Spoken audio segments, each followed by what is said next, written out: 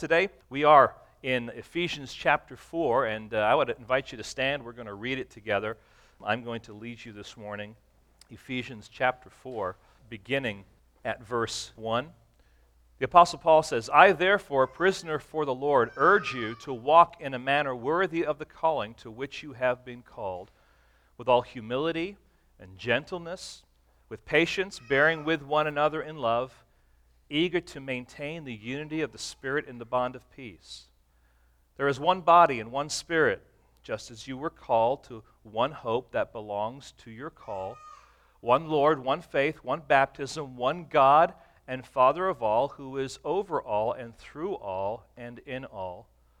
But grace was given to each one of us according to the measure of Christ's gift. Therefore it says, when he ascended on high, he led a host of captives, and he gave gifts to men. In saying this, he ascended. What does it mean? But that he had also descended into the lower regions of the earth. He who descended is the one who also ascended far above all the heavens, that he might fill all things. And he gave the apostles, the prophets, the evangelists, the shepherds, and teachers to equip the saints for the work of ministry, for the building up of the body of Christ, until we all attain the unity of the faith and of the knowledge of the Son of God, to mature manhood, to the measure of the stature of the fullness of Christ, so that we may no longer be children, tossed to and fro by the waves, and carried about by every wind of doctrine, by human cunning, by craftiness and deceitful schemes. Rather, speaking the truth in love, we are to grow up in every way into Him who is the head, into Christ, from whom the whole body, joined and held together by every joint with which it is equipped, when each part is working properly, makes the body grow so that it builds itself up in love. This is the word of God. Pray. Lord, thank you for your truth. May it fill us, strengthen us, guide us, and teach us, Lord, to do your will today. We ask in your precious holy name. Amen. Thank you. You may be seated.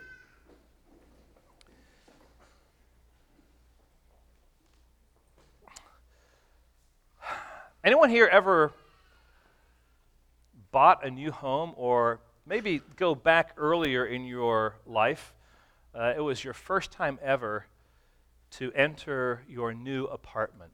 Anyone know what that was like? Do you remember that? I remember the first apartment that we got. This is not a picture of it, but just remember the first apartment. And I remember going into that apartment the day we got the keys, and we weren't quite ready to move in, but I remember going in and sitting down and rubbing my hands in the carpet and thinking, this is my new home.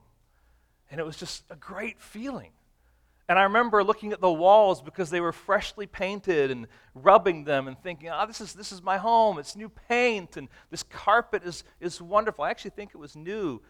And going into the kitchen and opening up and seeing all the cupboards and just imagining plates and cups being in there, and looking at the stove and happy that there was a dishwasher there, and looking into the rooms, and just in my mind, just imagining life happening in this place. And at that particular time, as I remember, we didn't have our bed set up yet, and so we slept on the floor, and that was okay because I was in this new apartment, and being on this fresh carpet was just wonderful. It was great. There's a problem, though, and that is that apartment needs to be what? Furnished. It needs some furniture, it needs some chairs, it needs some beds, it needs some lights, it needs some end tables, it needs some, some interior decorating, which wasn't my job, it was someone else's job. I just said, yes, that looks wonderful, let's put it up. You know what I'm talking about, right? But an apartment or a house was never meant to be left unfurnished. It's meant to have the furnishings, and it's meant to have the equipment necessary for that house, that apartment to be used and for life to go on. And so sitting and sleeping on freshly laid carpet, or rubbing hands on walls that are freshly painted, or sitting down and having a Subway sandwich in this new apartment was fun for a moment, for a season, but you can't stay that way forever. After a while, the newness kind of fades off, and the carpet starts to get dirty, and the kitchen counters start to get crumbs on them, and it gets dust here and there, and sometimes the walls get scratched up, right? Even if you had no furniture, these things would happen. But there needs to be a furnishing. Listen, the apartment needs to be furnished. The question is, with what? And these are obvious things. A microwave, dining room table, fridge might be handy, although they usually come with a refrigerator, a TV, living room furniture, a lazy boy. You got to have a lazy boy. What apartment is not without its lazy boy? It actually is the center of the focus of everything, right? Maybe a bed or two. Now listen, that's not radical. There's nothing radical about bringing furniture into an apartment. You see it all the time. Right, Steve? Yeah, he'll get back to me on that one. But listen, I hope you can catch the parallel of what's going on here. When you and I embrace Jesus Christ as our Lord and Savior, when He drew us to Himself, and the impact of the gospel was fleshed out in our lives, new life was breathed into us, we sat back and we rejoiced. And the newness of life in Him was wonderful. There was an excitement about it. There was this I'm now a child of God. I'm part of His kingdom. I'm part of His family. And this is beautiful. It's wonderful. But friends, God never meant for it to stay like that, and that you just revel in that alone. He wants our Christian lives, or our salvation, or this newness in Christ, to be added to by the equipment that comes with knowing Christ as our Lord and Savior. We begin to furnish our salvation with the spiritual equipment that God gives us. So it's kind of like going to Home Depot. You and I go to Home Depot to basically, figure out what we're going to do in fixing up the house and stuff. And God is calling us to go to the Home Depot of the church to find what equipment is necessary in our lives so that we can grow and we can furnish it properly. Now, last week, we looked at Ephesians chapter 4, verses 1 and 2, or 11 and 12, I should say. And it says, "And He gave the apostles, the prophets, the evangelists, the shepherds and teachers," remember that was one office, "to equip the saints for the work of ministry, for the building up of the body of Christ." And what I stressed last week was that there was this call to teaching. And this is what God has called the church to do. It has called the church in particular to have a ministry of teaching so that it is equipping or discipling believers. And when those believers are equipped and discipled, it leads them in and ushers them into times of service and maturity. So we have this teaching, we have discipleship or equipping, which leads ultimately to maturity. You see it there in the text. The teaching is in verse 11, the discipleship there in verse 12, to equip the saints for the work of the ministry, for the building up of the body of Christ. This is what God has called us to. And I just want you to think about what we're looking at today as we continue on here from verses 12, really from 13 to 16. We start at verse 11. It's teaching to equip for the maturity of the body of Christ, and then whoosh, it breaks out here, and we get this wonderful picture of what maturity looks like. Now, you may be aware of this, but you can go to Home Depot and you can go and take clinics, and you can learn how to do certain things in your home, how to lay tile, how to landscape, how to replace or install a ceiling fan, how to refurbish your kitchen cabinets, and on we could go. The problem is, if we men attend a clinic like that, Our wives will say something like this. Hey, you don't change the ceiling fan before. You didn't change the ceiling fan before because you didn't know what to do. But now that you have gone to the class, you have no excuse. Will you put it up already? Right? Come on, be honest, guys. All right?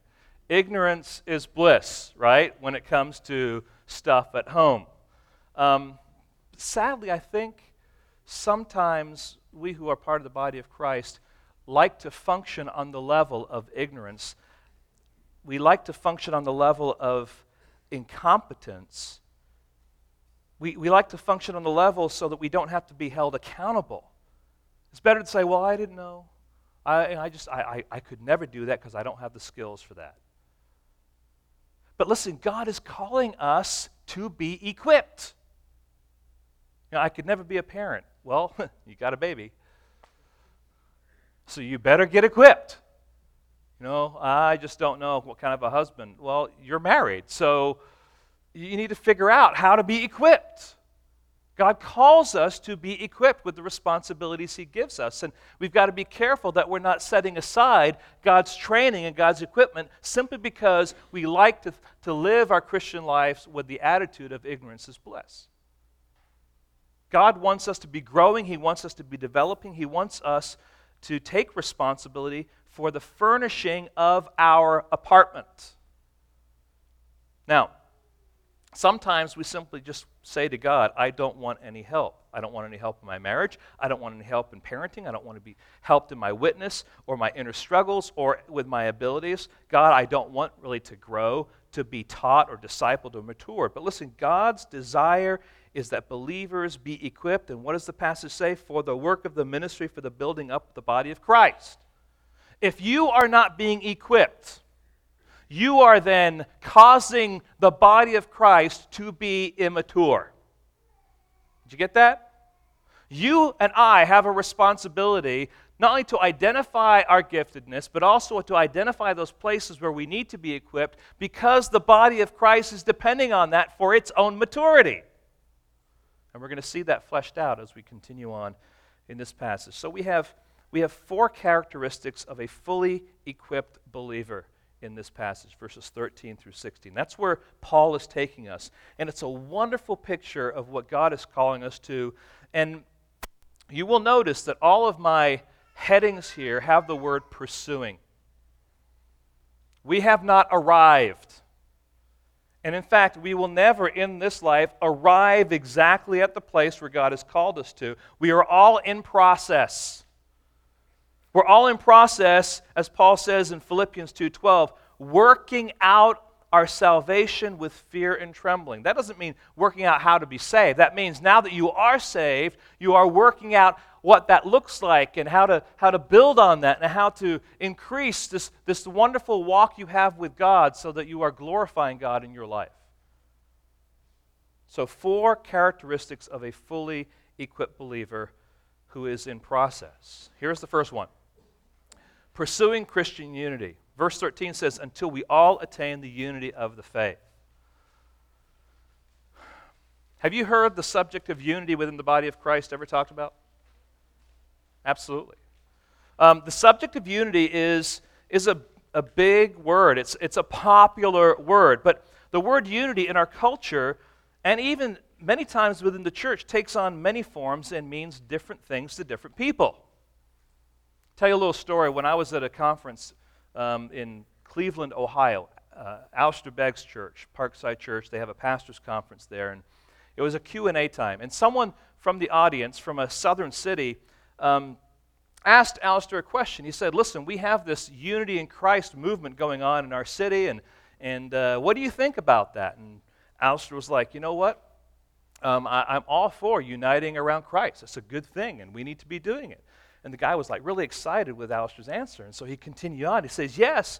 He says, what did he say here? The man excited continued and explained that the churches from all denominations were joining the movement. They were setting aside their doctrinal differences and uniting around Christ. At that, Alistair said this, the more you talk about this movement, the less I like it. You can't set aside core doctrines that are in contradiction to each other and fool yourself into thinking that you have unity. I was sitting at the table of this guy who was asking the question, listening to this, and countenance changed. But Alistair was absolutely right. Look at this verse one more time. It says, until we all attain the unity. Is that what it says? Isn't that what it says? Well, that's not completely what it says.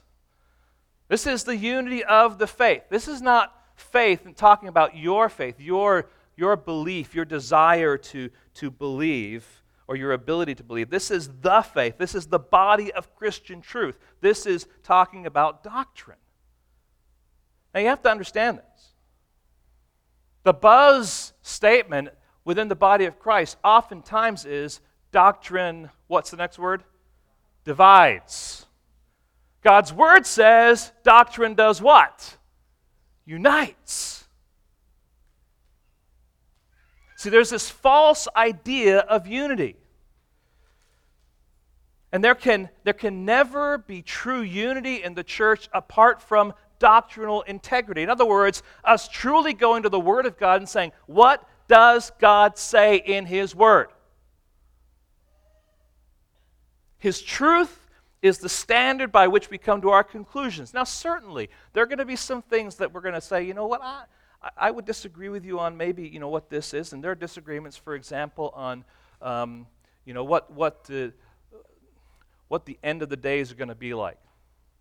Is there going to be a rapture, or is it just going to be an ushered kingdom? Is Jesus just going to come back? And you know what? I have my own personal convictions, but I know people that have completely different convictions, and that really ultimately is a secondary issue, that we can unite together around Christ, but we can still have a different view of how things are going to pan out. Okay?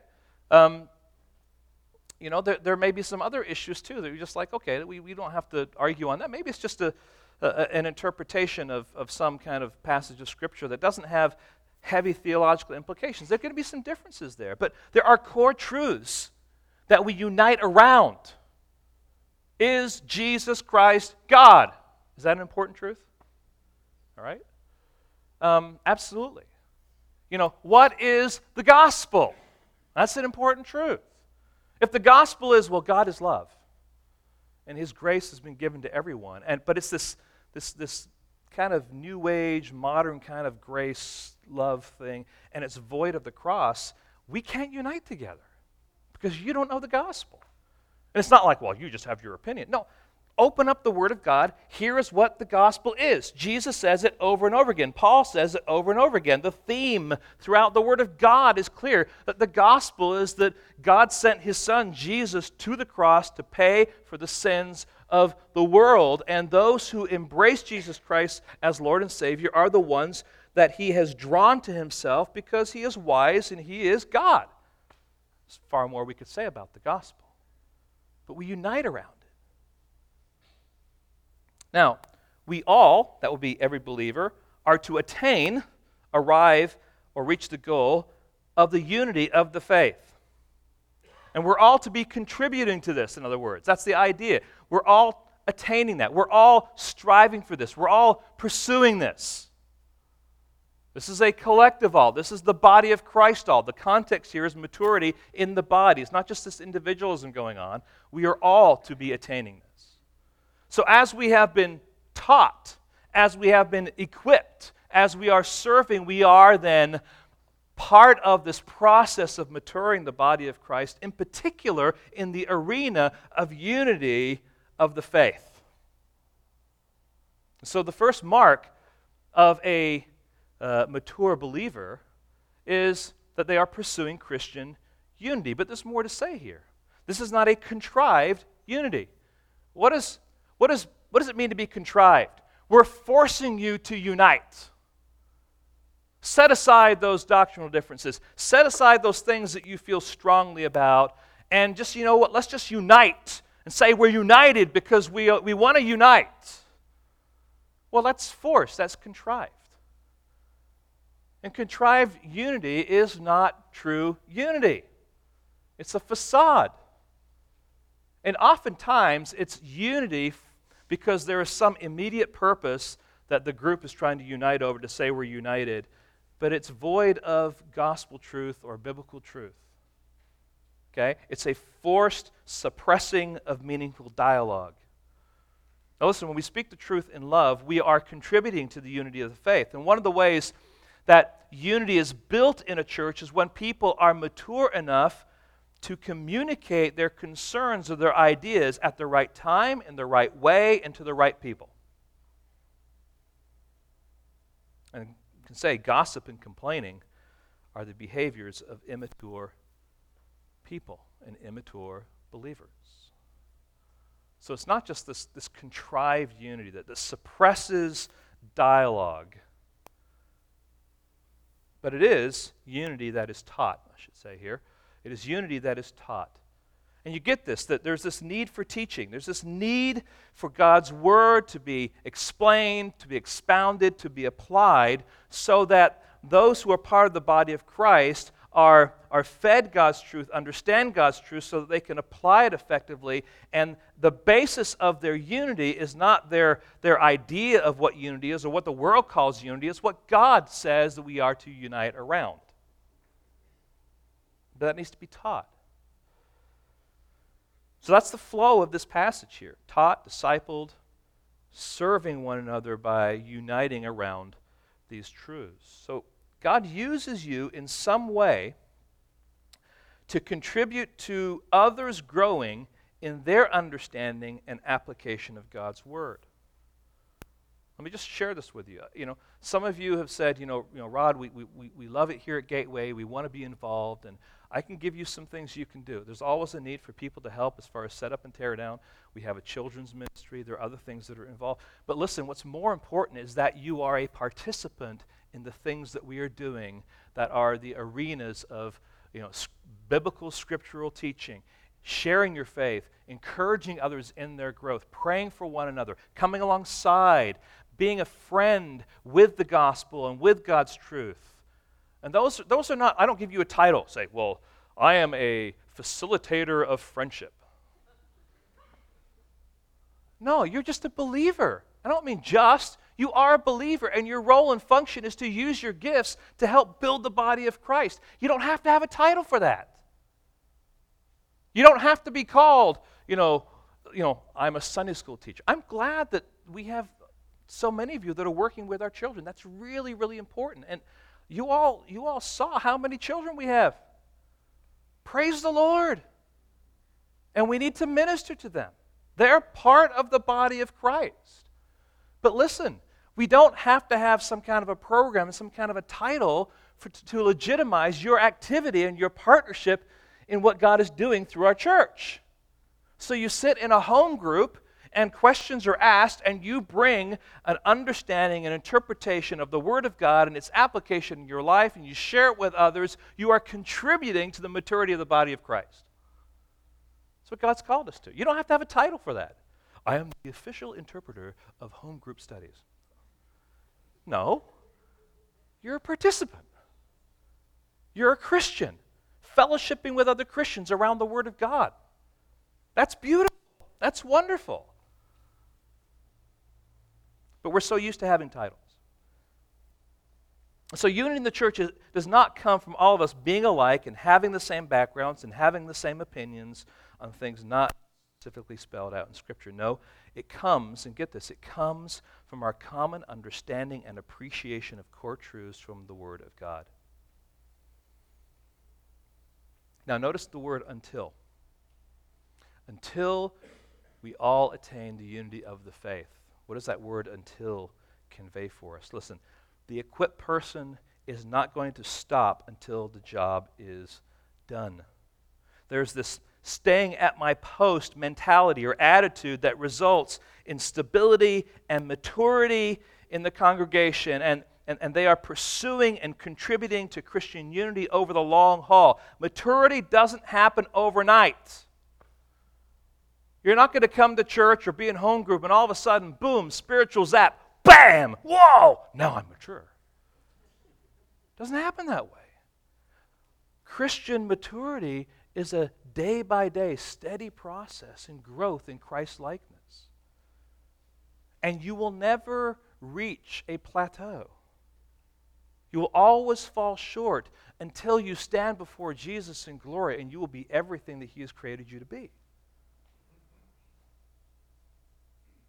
We call that progressive sanctification, progressive holiness, progressive maturity. That's why we're all in process. And it's a beautiful thing because we can be sitting down together, opening God's Word, and we're all at different levels in our growth. And we need to recognize that maybe someone in that group is at a different level than me. And so I'm not just trying to steal the conversation to have a level of conversation that's up here and lose the person's. I want to draw that person. I want to mature that person, right? We want everyone to be growing and maturing and getting to that place where they are becoming more like Christ, which leads us then into the next characteristic here. The first one is pursuing Christian unity. The second one is pursuing Christ-likeness. Paul goes on here and says, until we all attain the unity of the faith, of the knowledge of the Son of God, to a mature manhood, to the measure of the stature of the fullness of Christ. So the equipped person is also attaining Christ-likeness. The first thing there he says is a deepening knowledge of the Son of God. Listen, if you have allowed your Christianity to simply default into a set of rules and rituals, you're missing the whole point of what this passage is talking about. Maturity in Christ means, first of all, that you are having a personal relationship with Him. Now, the reality is, if you want to stretch it, everyone has a personal relationship with Christ in one way or another. All right? You can reject Him, and that's a personal relationship. I don't like you. I don't want you, all right? But we're talking here about a relationship that knows that Christ is God, embraces Him as Savior, and desires to walk with Him. It is a relationship. It's not just, well, God says there's this rule, I better keep the rule. No, there's a relationship. So I am spending time in devotion and prayer. And when I struggle with sin, when you get angry or when you get anxious or whatever it might be, you're saying, God, help me. I need your help. I want your help. And you allow Him through His Word to conform you to what His desires are, not what your flesh wants. That all comes from relationship. There's Christian maturity here. To a mature man, it says. This is clear evidence of Christian growth. So is there evidence in your life that you are making progress? Are the things that you can see, you look back a year or two and you say, you know, I've grown here. Maybe I don't get quite as angry as quickly, or maybe I don't struggle with this particular sin as much, and I've made progress. And you're saying, you know, I'm applying God's truth. I'm growing in maturity. And then the last part here says, you know, to the measure of the stature of the fullness of Christ. There's a comprehensive Christ-likeness that is going on. I use these three words. There's knowledge, there's growth, there's comprehensiveness in my Christ-likeness here. To the measure of the stature which belongs to the fullness of Christ. Verse 15, we are to grow up in all aspects into Him who is the head. This is what he's saying a mature Christian should look like. Should be pursuing Christ's likeness, pursuing who Jesus is, and those attributes and those qualities being true in your life. But that is a process. So how do you measure up to Christ? This text is not talking about perfection. Remember, it's talking about pursuit. And so a man or woman who is simply identifying ways in which he or she is least like Christ is now getting whatever help is needed to get those areas handled. So the purpose of many ministries is to help God's people do just that. So I want you to think of it this way. Let's just say you struggle with anger, or you struggle with anxiety, or you struggle with pride or perfectionism. You could put whatever it is that you struggle with, and the reality is we have multiple things that we struggle with, right? But sometimes there are things that are dominant. Let's just choose one of those there. What this looks like then within the body of Christ is this. First of all, because you're part of the body of Christ, you have resources available to you, whether it's in book form, whether it's taking you to passages of Scripture that will show you in particular what God's Word says about that particular struggle that you have. Okay? Let's just take anger, for example. because you're part of the body of Christ, because you are maturing, because you want to pursue Christ-likeness, you say, I'm going to look for resources that are available to me about what anger looks like and how I can grow in such a way that I am not always stumbling in that arena of anger. Like I said, there are books on the back table on that particular subject. And it's not that, I want you to read the book, but the book itself is going to point you where? Those books are going to point you back to the Word of God. So this is what the Word of God says about that particular subject of anger, or if it's anxiety. Now please hear this. There are some contexts, if I mention the word anxiety, they'd say, well, yeah, but see, that's, I've been diagnosed with that. I understand you may have been diagnosed with that, but God speaks to it. What does He say? Have you even taken the resources available to you to see what God says about what the world labels as anxiety, but understood what God says it is and what the antidote to that is? There are resources available to you because you're part of that body of Christ. Now, it also means talking with others about your struggle. Sometimes those struggles are very personal and private, and we're going to maybe just talk to one or two people. Maybe it's someone that's in a counseling relationship with you, or maybe it's in the context of some kind of a small group. And you've shared, hey, I struggle with this. And you have people praying for you. You have people that are counseling you and helping you or asking you questions or looking out for you. So that's all part of what it means to say, here I have this struggle, identifying what it is. Looking at the resources available for me in the body of Christ and saying, I want those resources to bear on my struggle, and I want God's people to be a part of helping me with that struggle. And then finally, with gospel help and power, we are pursuing not being anxious, not being angry, and ongoing. It's a pursuit. It's not saying, okay, I've read this book and I've seen the Word of God and what it says, and I'm not going to be angry anymore. Well, okay. No, you're going to fall. You're going to struggle. But when you do, here's what I need to do to get up again. And you make progress and progress and progress, and you have other people around you helping you with that. That's authentic Christianity that is rooted in the gospel. Okay? That certainly doesn't mean that everyone's going to stand up here before everyone and say, well, I have these problems that are my sins. I'm not talking about that. But you carefully build relationships with people, and you're working and identifying those areas where you need growth. So this is all part of the package that God has given us to be more like His Son, Jesus Christ. So are you taking advantage of what is available? Let's go back to our illustration about the apartment. You're in this fresh apartment. All you have is the apartment, the wonderful carpet. Now it's looking a little bit more ragged. You haven't been able to clean it because you don't have a vacuum cleaner. But someone you know has said, listen, I have a vacuum cleaner you can have. But you're saying, it's okay, I don't need it. But your carpet's getting dirty. Yeah, I know. I just don't want to bother you. Right? Or maybe someone says, listen, I've got a refrigerator, an extra one, you can have it. And I've got a couch, and I've got a lazy boy, and I've got a flat screen TV because I went out and bought a bigger flat screen TV. And you can have it. And you say, nah, it's okay, I don't need it. You see, it would be foolish of us to ignore the offers of people that love us and care about us with the things that they have to help us furnish the apartment.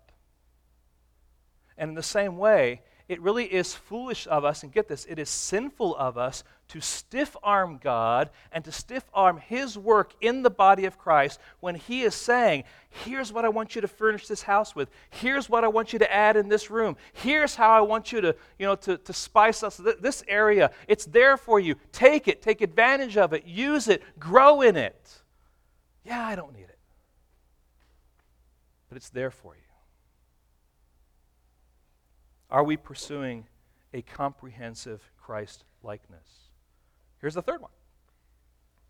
A mature believer is pursuing doctrinal stability so that we may no longer, which means that the possibility here then is that people were doing these things, right? No longer be children tossed to and fro by the waves and carried about by every wind of doctrine, by human cunning, by craftiness and deceitful schemes. Now, certainly when the Word of God uses the illustration of children, it's helpful for us to recognize it isn't always used in the same way, okay? Turn your Bibles to Matthew 18:3, or is it in the handout there? Okay. Matthew 18:3 is an example of a different way the word children, or the illustration of children, is used. Here Jesus is speaking. He says, "Truly I say to you, unless you turn and become like children, you will never enter the kingdom of heaven." And what's the point of him bringing up that expression of children in what he is saying there? His point is to say that we must have faith like a little child, to be completely and totally trusting. Here, though, Paul uses children in a different way. In Matthew, he's saying, I want you to be children. Here he's saying, I don't want you to be children. Because the illustration of children is basically saying, I don't want you to stay in immaturity. I want you to grow and be adults. Okay? So just be careful that we understand that oftentimes Paul in particular will use a same illustration, but will have different purposes. So not every time you see that is it going to be the exact same illustration. So in our passage here, this children in Ephesians 4:14 is to move us away from immaturity. Now, remember this. We all begin as theological children. When you were first a new believer in Christ, you did not know everything there is to know about your relationship with God, did you? Did anyone? I'd like to talk to you if you did. No, you didn't. In fact, much of what you knew was borrowed. You learned some things basically, but those around you said, all right, there's this, and you're trusting those around you and what they're teaching you. And you're holding on to what they're saying because, probably you didn't come to Christ independent of everyone else. You came to Christ because there were people around you. And so you came into the family of God and you were leaning on those people who have helped you to kind of begin that walk. And so you lean on their wisdom, you lean on their understanding. But as you grew in Christ, what did you do? You began to come to your own personal understanding of what those things are so that you were no longer borrowing their convictions. You were actually embracing them as your own convictions. That's just normal. It's natural. But we all began as theological children. So what are the dangers then of not growing in our knowledge of theological truth or doctrinal truth? Well, he tells us here. First of all, the danger is that we will be tossed to and fro by the waves. Yes, incredible picture there, right? Anyone here ever gone swimming in the ocean? You know there are waves that come in, right? Now, let's just take a little child, 3 years old, out splashing in the water. Along comes a wave. The wave comes, engulfs them, knocks them over, and might even suck them into the water, right? Now, as adults, what happens? As adults, we're a little stronger, so we know how to face the wave. If you know anything about, being at the beach, if you've ever been a lifeguard or seen lifeguards, you know that you face the wave. You dive into a wave, right? You don't let the wave conquer you. You know how to jump into it. Not only that, you anticipate it. Children typically don't anticipate the waves, especially if they're 3 years old. No waves coming. Pow, right? I mean, that's usually what happens. As adults, we're stronger. We have a little bit more footing. And we're anticipating, there's a big wave coming, there's a small, here comes a real big one. All right, look out. And you brace yourself, and you jump into it, or you do something. And if you are caught in that wave, you probably have the knowledge of how you swim back to shore. Children don't have that. That's the point here. They're tossed around by the waves. That's the picture here. The waves, and they're carried about by every wind of doctrine. That just kind of flash me back to Psalm 1 and verse 4, where it talks there about the wicked are not so. They're like the chaff which the wind drives away. And this image of the chaff, which is the husk of the wheat, they're just blowing in the wind. Okay? Children are like that. They just kind of blow here. They blow here. Wherever the wind blows, that's where they're going to be. So these incredible images he gives us here of those who are immature. Now, I think it's important for us to note here then, and just as more by means of application, here are some things that immature believers struggle with. Number one, they tend to follow the crowd. Where am I supposed to go? Well, the crowd's going that way. I guess I'm going to go that way. Right? We're talking here doctrinally, theologically. Whatever happens to be the latest and greatest fad within the body of Christ, or that is blown into Christian culture, they just kind of, wow, boom. Okay? They tend to be distracted easily. I've been working on my walk with God. Oh, really? Over there. And they just they're distracted by different things that happen in their lives. They're not sticking to it. They don't necessarily see the long haul. The third thing is that they're easily deceived. They're easily deceived. Now, just one illustration of that, and if I share this and you're offended by it, I don't apologize, but I would just ask you to think through this. A number of years ago, there was this phenomenon that blew into Christian culture. It was called the prayer of Jabez. The prayer of Jabez was a prayer, very, very short prayer, one verse in the Bible, 1 Chronicles 4:10, I think it is. But it became the mantra of the church. And everyone was like, got to pray the prayer of Jabez. And the person that presented this and wrote the book about it said, every day I prayed this prayer that God would expand my borders and bless me and keep me from harm and all this kind of stuff.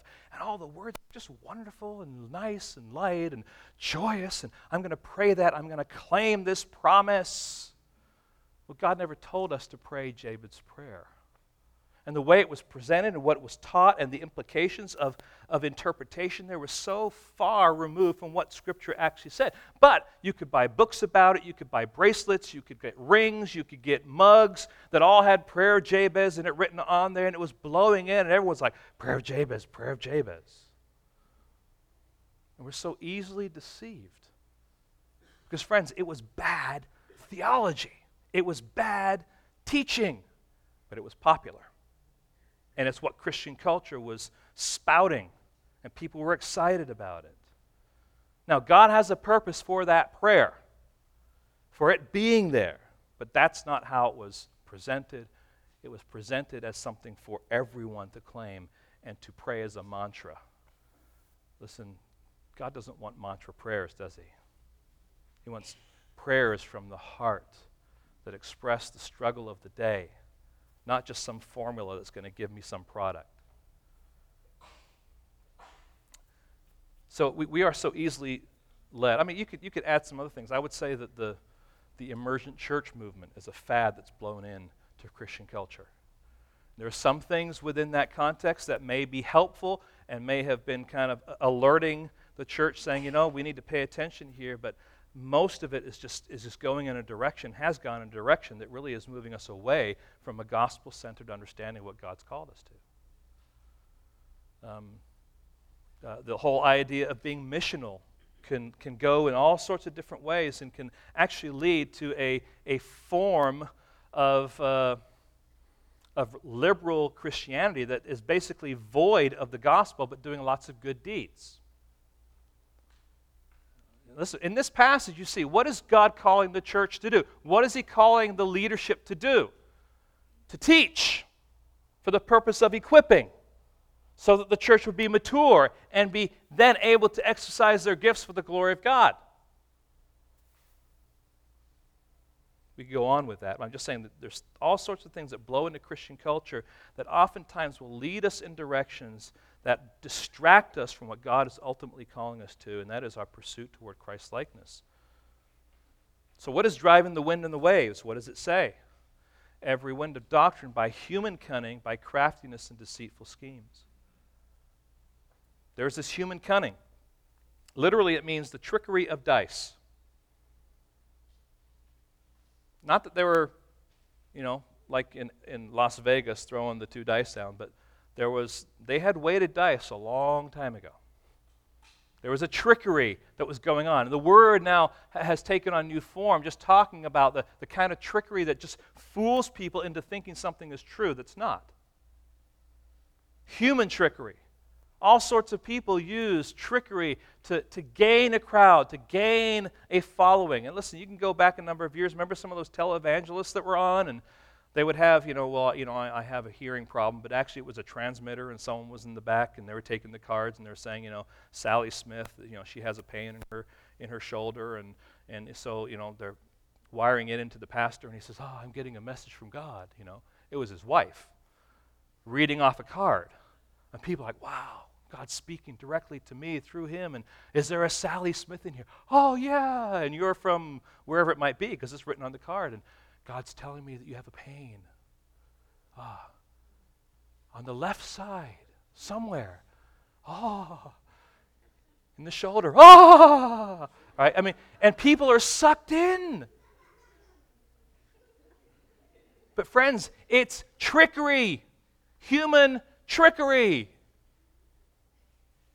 Now listen, shame on us if we manipulate anyone toward the cross. It is the gospel that is the power, not our human abilities and skills. And get this, we want to have a nice atmosphere, but the atmosphere is not going to bring someone to Christ. So we can have candles all we want, we can dim the lights all we want, but those are not the power of the gospel. Certainly fine to have stuff like that if that's what you so want, but don't think, okay, we got the atmosphere figured. Oh, they're going to respond now. It's the gospel that brings doctrinal stability, not candles or curtains or stations around an auditorium or whatever it might be. And I'm not saying we need to do everything plain Jane. We need to do things well. But where's our power? That's the question. All right, off my soapbox. The bottom line is this: the equipped person is not theologically gullible. They know what they believe, they know why they believe it, because they are pursuing the unity of the faith and the knowledge of the Son of God. Here's the fourth thing. They are pursuing authentic living. Now, by authentic living, I'm not talking here about, everyone standing up and bearing all of their sins before people. That's not what I'm talking here about, okay? I'm talking here about verse 15. Rather, speaking the truth in love. Literally, it's saying truthing. It's talking about being truthful in our speech and being truthful in our behavior. This is the activity of the equipped person. Truthing in speech. Here's what I want you to think about. Are you able to communicate and solve problems biblically? Or are you relying on your flesh? Anyone here have any moments this week? Yeah. You don't have to think about relying on your flesh, right? Your flesh just kind of shows up. It's just like natural. Boom, there it is. And you're just beating it down. But a mature believer has learned how to beat it down more so that they can apply God's truth. So are you able to solve and communicate about problems biblically? Are you able to articulate the gospel? Are you able to articulate how even your sin in the context of what's going on is something that God has forgiven, and because it's forgiven, that there is hope, even in the midst and the chaos of all that is happening? So you go home and there's a blow-up between you and your spouse and your kids, and the whole house is just going, it's breathing out and in because of the anger and the voices and all that kind of stuff that's taking place, right? And you think to yourself, is this what God has called me to? What's the answer? No. He knows, because of the fall, that you're living in a fallen world and that you're going to struggle with sin, right?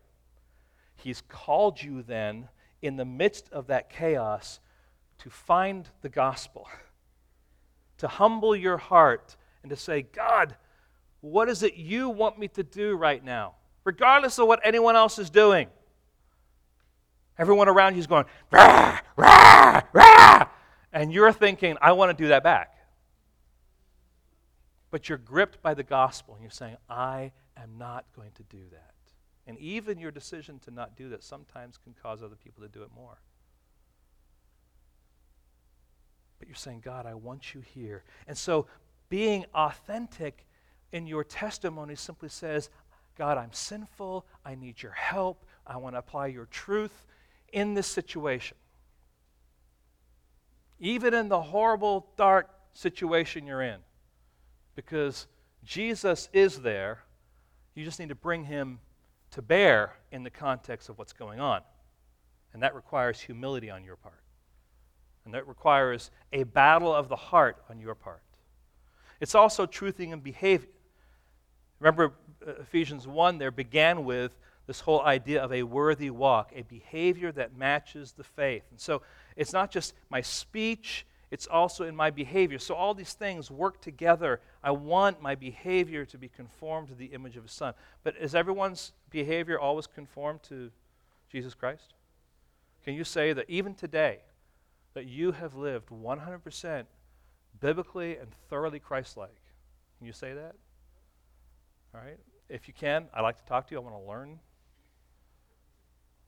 But usually there's a thought. There's a battle that's going on. But those who are growing in Christ-likeness, those who are pursuing maturity are saying, why did I say that? Why did I do that? Why did I think that? God, I need you to help me sort this out and to come to the place where I see my sinfulness for what it really is and seek your forgiveness and press on for your glory. And listen, all that's happening in moments in your head as you're thinking about the struggles that you have.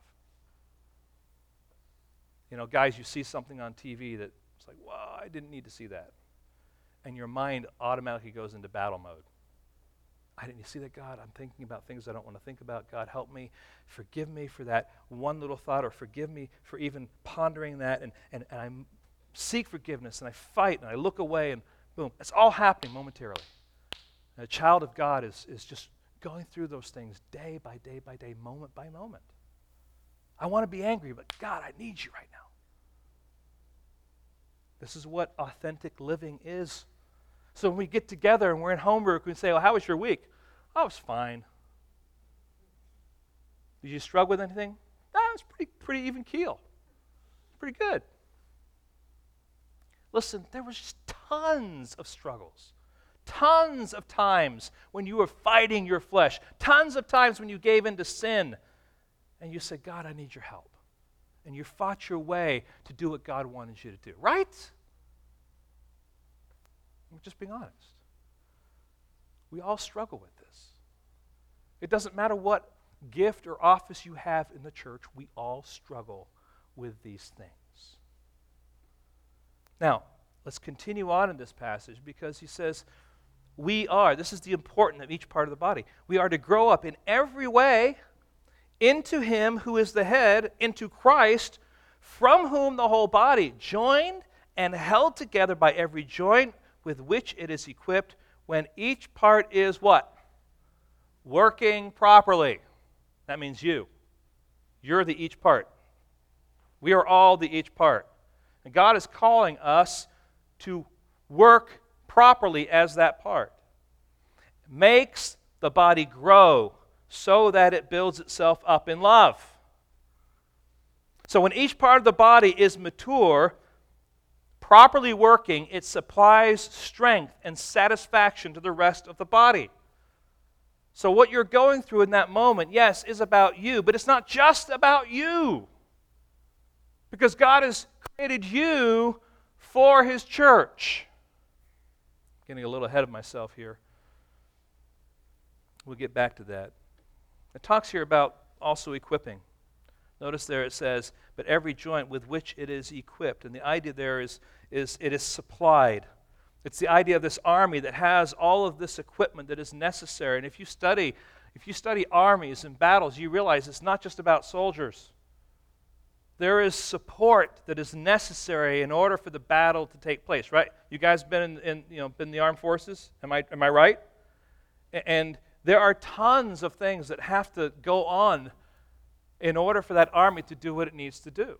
Food, all sorts of different supplies being being provided there. That's the idea. So that this equipping here is talking about being joined and held together by every joint with which it is equipped. We're all bringing all the necessary resources to bear for the body of Christ by virtue of being mature, by virtue of pursuing the unity of the faith, by virtue of being Christ-like, by virtue of being stable in our doctrine. All these things are working together to bring about this authentic testimony of being God's children.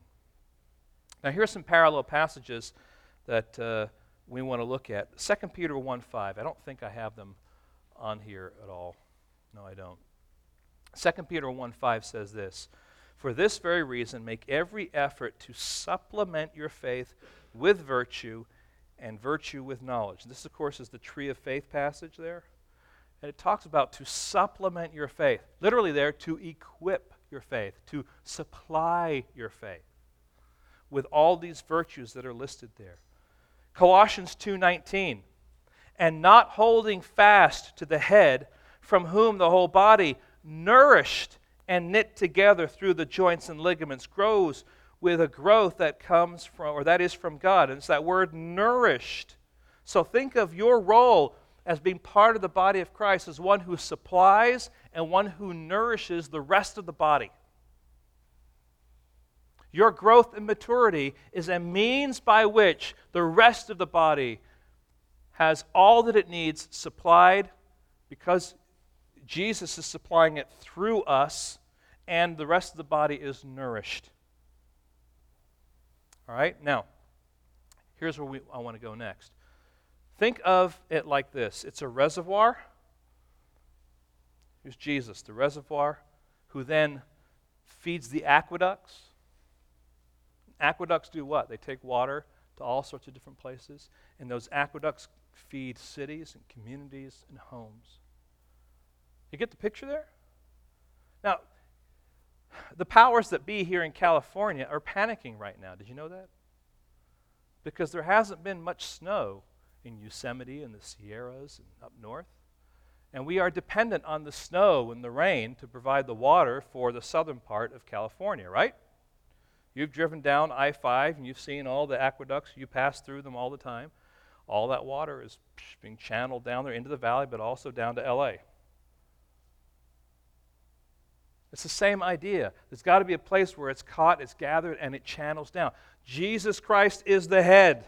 He is the reservoir. He is then now passing it on to the leadership in the church who have a responsibility of doing what? Of teaching, of taking the truth of God's Word and teaching it and explaining it and applying it and encouraging growth in Christ-likeness. And so the body of Christ then is being equipped, and in their equipping they are becoming mature. And that maturity results then in the rest of the body being nourished and satisfied. Now, if you think your relationship with God is just an individual matter, this scripture tells you not so. This is why the corporate church, the body of Christ, the gathering of God's people is so absolutely necessary. It is precious.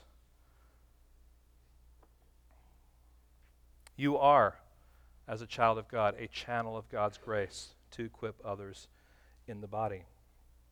And this is what I was saying earlier.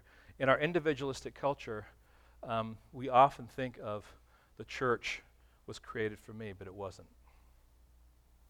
I mean, listen, people go to churches, visiting churches, and they say, does it have this, does it have this, does it have this, does it have this? Because I want that church to meet my needs. And typically you go into a church, and the church will say, listen, we're here to do what? We're here to meet your needs. It's a consumer mentality. You weren't created for the church. Or I should say, the church wasn't created for you. You were created for the church. Now, as a church, we're trying to meet basic needs. Obviously, as a startup church, there's only basic needs that we can provide. But we're not here saying, look at our children's ministry. It's so wonderful. It's so great. Right? Look at our great band. Isn't it fantastic? Wow. We just want to wow you with our music. And Pastor Rod, he's got degree over degree over degree, and he's got a head full, and we never have to worry about him drowning in the shower because his head is always going to get stuck in the drain.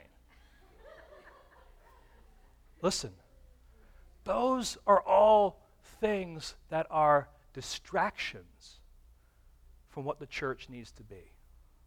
And when God's people recognize that the church wasn't created to meet all of their needs, that it was created so that they could come and participate and be involved and find their place and then mature the rest of the church, it changes the whole dynamic of what God has called us to.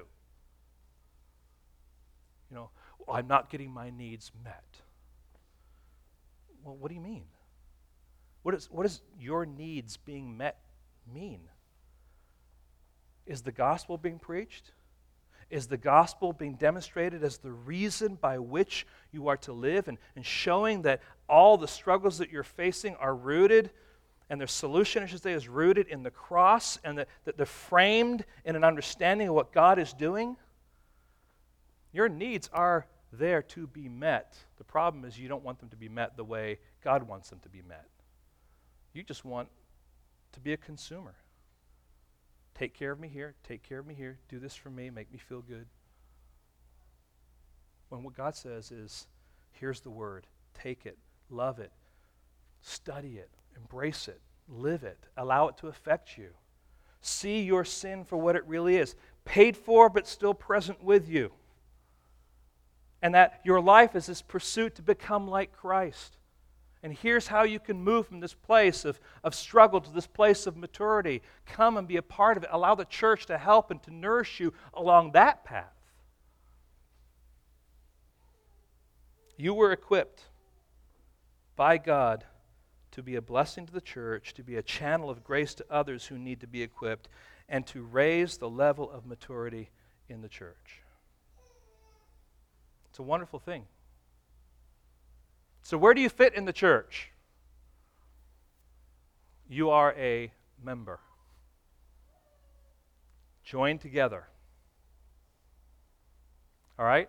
Working together with other people who are just like you, struggling with their sin, struggling with their flesh, thankful for God's forgiveness, growing their understanding of Christ-likeness, striving for unity in the faith, trying to avoid any kind of, doctrinal blowing and that kind of stuff, finding their stability with a doctrinal awareness and just being authentic in their testimony.